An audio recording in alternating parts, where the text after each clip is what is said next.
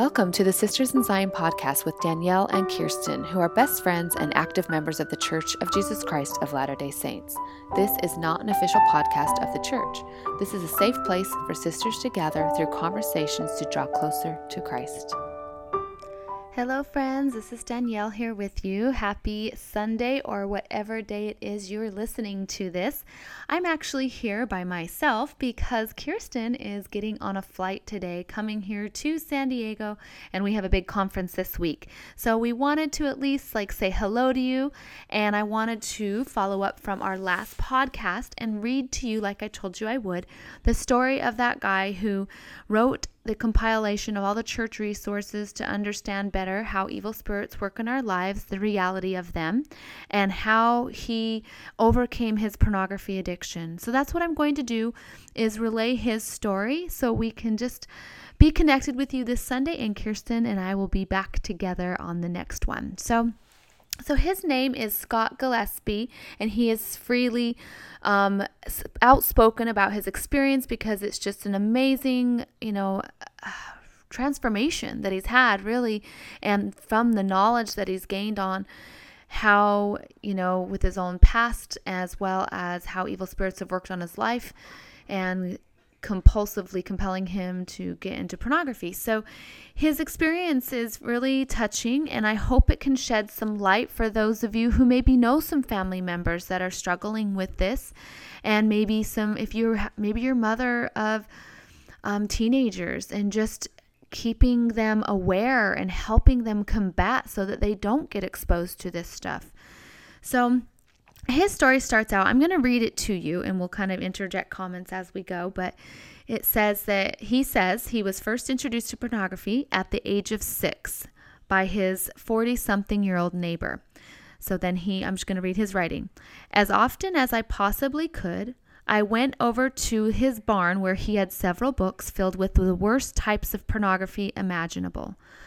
I looked at them every chance I got and was quickly addicted by the time I turned 7.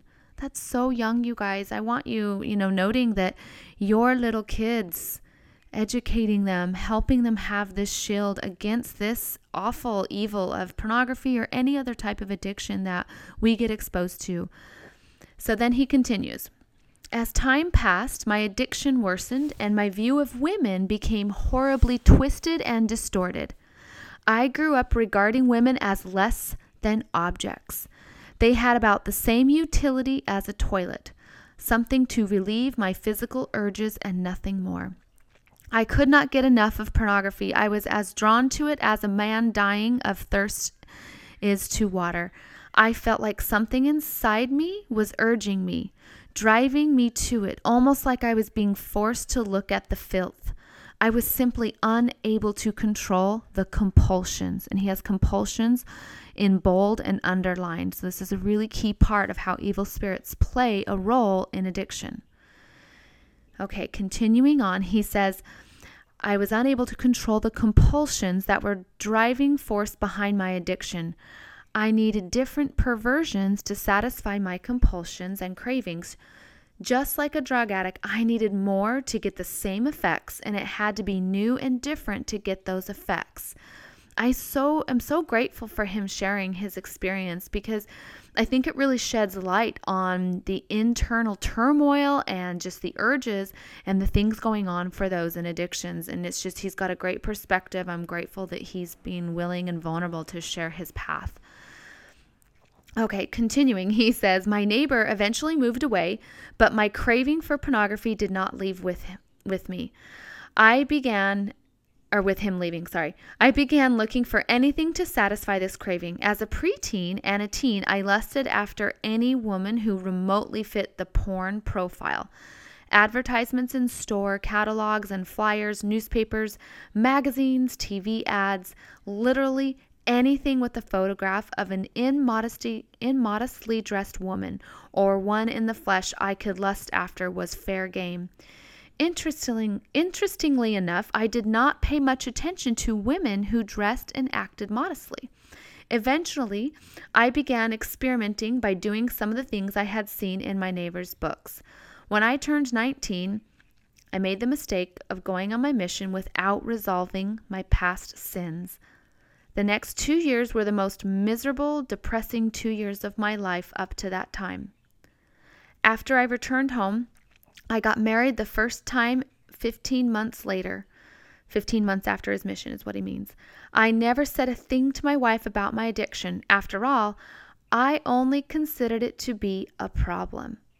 So I'm going to pause right here from his story and just talk about what we've read. So one of the biggest mistakes that happens, one of the biggest lies that Satan tells us with anything that's addictive or any type of problem, right, is he minimizes it, like that it's just a problem, that it's not really an addiction, it's not that serious, not that big a deal. So when you're dealing with maybe your family or your children especially, and they just, it's a problem on, I'm fine, I've got it under control, just so you know, it's usually the big mask that Satan uses. And it's not okay. And so just being extra aware of the lingo. I like how he did point out, and he put it in bold, that he didn't pay attention to women who dress modestly because, again, those compulsions were really to satisfy the urge of his addiction. Okay, so we're going to go back on. I lost where I left off on his reading. Hold on a second here. Okay. It says, I fought my problem, in quotes, without success. I would go for long periods of time without looking at porn, but I always seemed to be drawn back to it. 4 years later, that marriage ended in no small part due to my own addiction. I then went on to be married 2 more times. So he continued this cycle. And I think it's, wonderful that he's sharing that how this cycle continued in him, and that he abstained from pornography for a time. But abstaining isn't overcoming. And that's a big deception that Satan uses as well. The one, that it's a problem, and the second, that you abstain, so you're not addicted anymore. Addiction and anything that is a sin, for example, has to be completely given to the Savior for the atonement, or you're just swept it under a rug. Okay, let's move on. He says, for the next 29 years, I had an on and off again relationship with pornography. I knew it was wrong. I tried to stay away from it, but something inside of me kept driving me back to it. It was like a bad horror movie where one of the characters knows there is a hideous beast lurking in the shadows. He knows that eventually the beast will come for him, and when it does, he will be dragged off, kicking and screaming, and there's nothing he can do to stop it. So he's sharing his journey of just how helpless he felt. He says, it should be noted that I also suffered from depression during this time from my addiction, along with several years of sexual abuse I suffered as a child. I had isolated myself from everyone. I built a wall around my emotions and gradually hardened my heart. My depression increased as I got older until I felt suicidal for the last 11 years of marriage to my third wife. During this time, I also became addicted to powerful prescription narcotics. Morphine. I abused the drug to the point where I nearly killed myself from an overdose, but I simply did not care. I was addicted to the morphine for 11 years. You can just see the valiant spirit inside of him, wanting to go on a mission, wanting to not look at pornography, wanting to not be addictive, wanting to do what was right, trying to get married, maybe even in the temple, but to good women, trying his hardest, the good valiant spirit, but the addiction, the evil enticings were so strong, it just kept him going back. And it's, not until the Savior can come in and getting rid of the evil influences that are really what freed him. He says, what I did not realize was that I kept sabotaging myself. I tried to stay away from pornography, but I kept feeding my evil desire. Because I grew up an addict, my view of women was horribly twisted. Consequently, this view of women was normal to me. I literally thought that all men looked at women the way I did. I never understood that what I was doing was lusting. It was simply normal to me. I figured that if I was not looking at photographs of pornography, I was not really lusting after women. This was how bad I kept sabotaging myself. I kept admiring the beauty of women everywhere I went. Shopping malls, grocery stores, church, you name it. I believed in the wisdom of the world that says that all men look at women, and this was simply part of being a man. I kept my evil desire alive because I could not stop looking at women. I did not learn that this was wrong until I met and married my eternal companion. So you can see after years, I think this is really hindsight for a lot of people that helps out with what you're going through. That when Satan gets in, and especially with pornography addiction, it twists their view of women, and they start to normalize, right? Start to justify and normalize that and think, oh, everybody looks at women this way. It's just okay. It's totally normal. It's the urges of man. And all those lies become a norm, and that they just continue in that cycle. It feeds the cycle. Okay, he continues. Within a couple of weeks of our marriage, my wife knew something was drastically wrong with me. I had told her my usual lies about a problem I used to have with pornography, but she saw through this. She saw that I could not stop looking around at women. Then she looked at me through spiritual eyes and discerned the problem. You see, my wife has an uncommon spiritual gift. She has the ability to discern when a person is possessed by evil or unclean spirits. About a month after we were married, she concluded that this was the case with me and told me so. I told her she was crazy. I knew possession happened, but I had been steeped in the wisdom of the world. I knew that possessed people were usually crazy and off their heads. They either had superhuman strength, levitated, projectile vomited, or some other such phenomenon. The wisdom of the world told me that if I had been possessed by an unclean spirit, it would have been glaringly obvious to anyone. She continued to tell me that I was possessed for the next year. During this time, I began to understand just how much my wife did love me. She helped me through the drug withdrawal, and how much I had come to love her. I also began to understand that I truly did have a problem looking at women, but my pride got in the way, and I would not admit it to my wife. I tried to lie my way through our marriage, but she continued to see through those lies. I really did want to overcome my problem with pornography, but that beast in the bushes was coming for me. Inside me, I knew it was inevitable that I would succumb to temptation. I tried everything I knew to resist, but I was slowly being dragged into their lair of the beast, inch by inch. Finally, 1 year after we were married, I gave in and I indulged in pornography. It was not very long, but I had reached a critical decision point. I knew that I had finally found my eternal companion, and I had done the one thing to her that would cause her to leave me. I also knew that I had a choice. I could go on like this or get well. I decided I would do whatever it took. I would sacrifice, he has that italics, whatever it took to get well, even if it meant giving up my eternal companion. I went to my wife and told her every single thing I had ever done wrong in my life, things that I had never told another human being. I hurt her horribly, but my honesty kept her with me. I then went to my bishop and confessed to him everything, from weaknesses to strengths, and sins I had ever committed, including ones that I had previously confessed. I wanted a totally clean slate. Then I surprised him by telling him that my wife suspected I was possessed by an unclean spirit. I told him I wanted a blessing and for him to cast it out of me. The bishop was a bit skeptical at first, but he anointed me and gave me a blessing. He rebuked any unclean spirits and commanded them to depart. When my bishop said, "In the name of Jesus Christ," I felt what I can only describe as an angry beehive inside me. It boiled up inside me for a moment, then felt like it reluctantly stepped out of my body. When he closed the blessing, I jumped up and told my bishop that I felt them leave me. He told me he heard them leave me. He heard a whooshing sound as they left. From that point forward, I was a different person. In addition to the compulsions, I also had other objectionable character traits. One in particular was homosexual tendencies and interest in homosexuality. This trait, along with several other traits and the horrible compulsions, were completely gone. When the unclean spirits were expelled, they took their compulsions and imposed character traits with them.